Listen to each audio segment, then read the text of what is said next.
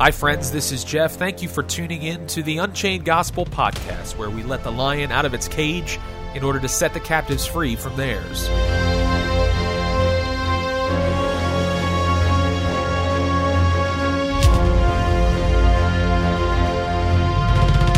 Hey everybody, thanks for joining us again for another episode of the Unchained Gospel podcast. We want to continue where we left off in the book of Ephesians. We'll pick up in verse 15.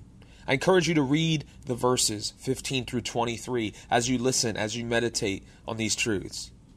So in Ephesians 1:15a and then 16 and 17 it says, "Therefore I also do not cease to give thanks for you, making mention of you in my prayers, that the God of our Lord Jesus Christ, the Father of glory, may give to you the spirit of wisdom and revelation in the knowledge of him."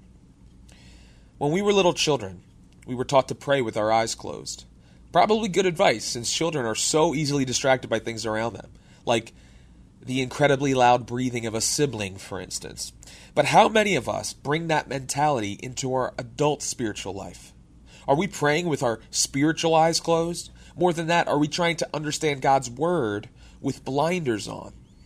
I often catch myself skimming the scriptures, hoping to find a little nugget that can stimulate a thought for the day, a little chicken soup for the soul, if you will.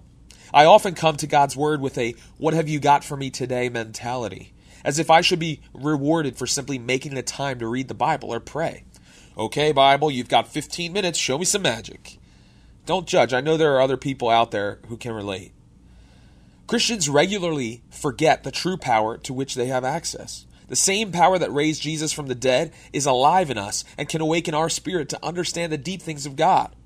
The trouble is often that we have our eyes set on other things. There are trivialities stealing our gaze from the Lord.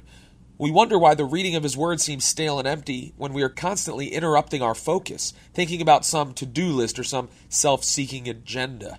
I fall into this all the time. Oh, how hard it is to put all of ourselves aside and allow our eyes to be open to God and closed to everything else. It seems nearly impossible in this day and age to shut out the noise and block out all the images grasping for our attention. But it isn't. Not with the mighty power of God. We need to be disciplined when we pray and when we read the scriptures, if we expect God to reveal his truth to us. There's nothing wrong with writing a list of prayer requests to gather our thoughts. For instance, I find that writing out my prayers holds my focus and helps me to stay on point. It may also be helpful to keep a journal to write down different things we pick up from reading the scriptures. I often look back to notes that I've taken in the past and find real insight that God provided that may not have made total sense at the time. God desires for us to set our eyes on him.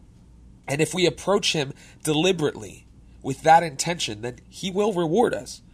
So many people want to know God's will and his calling on their life, but they don't turn their eyes from distracting things and onto the Lord.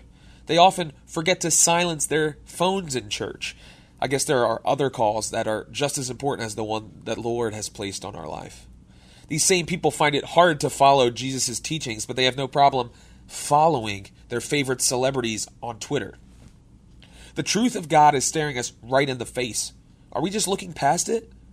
We have access to the living word of a loving Savior in our hands. Are we turning a blind eye to it? As Paul prayed for the believers in Ephesus, let us pray the same, that our eyes would be open to understand God's calling on our lives, our undeserved inheritance, and his amazing power. Ephesians 1:18 and 19. The eyes of your understanding being enlightened, that you may know what is the hope of his calling, what are the riches of the glory of his inheritance in the saints, and what is the exceeding greatness of his power toward us who believe. Until next time, be sure to let the lion, the gospel of Jesus Christ, out of its cage in order to set the captives of this world free from theirs. Godspeed.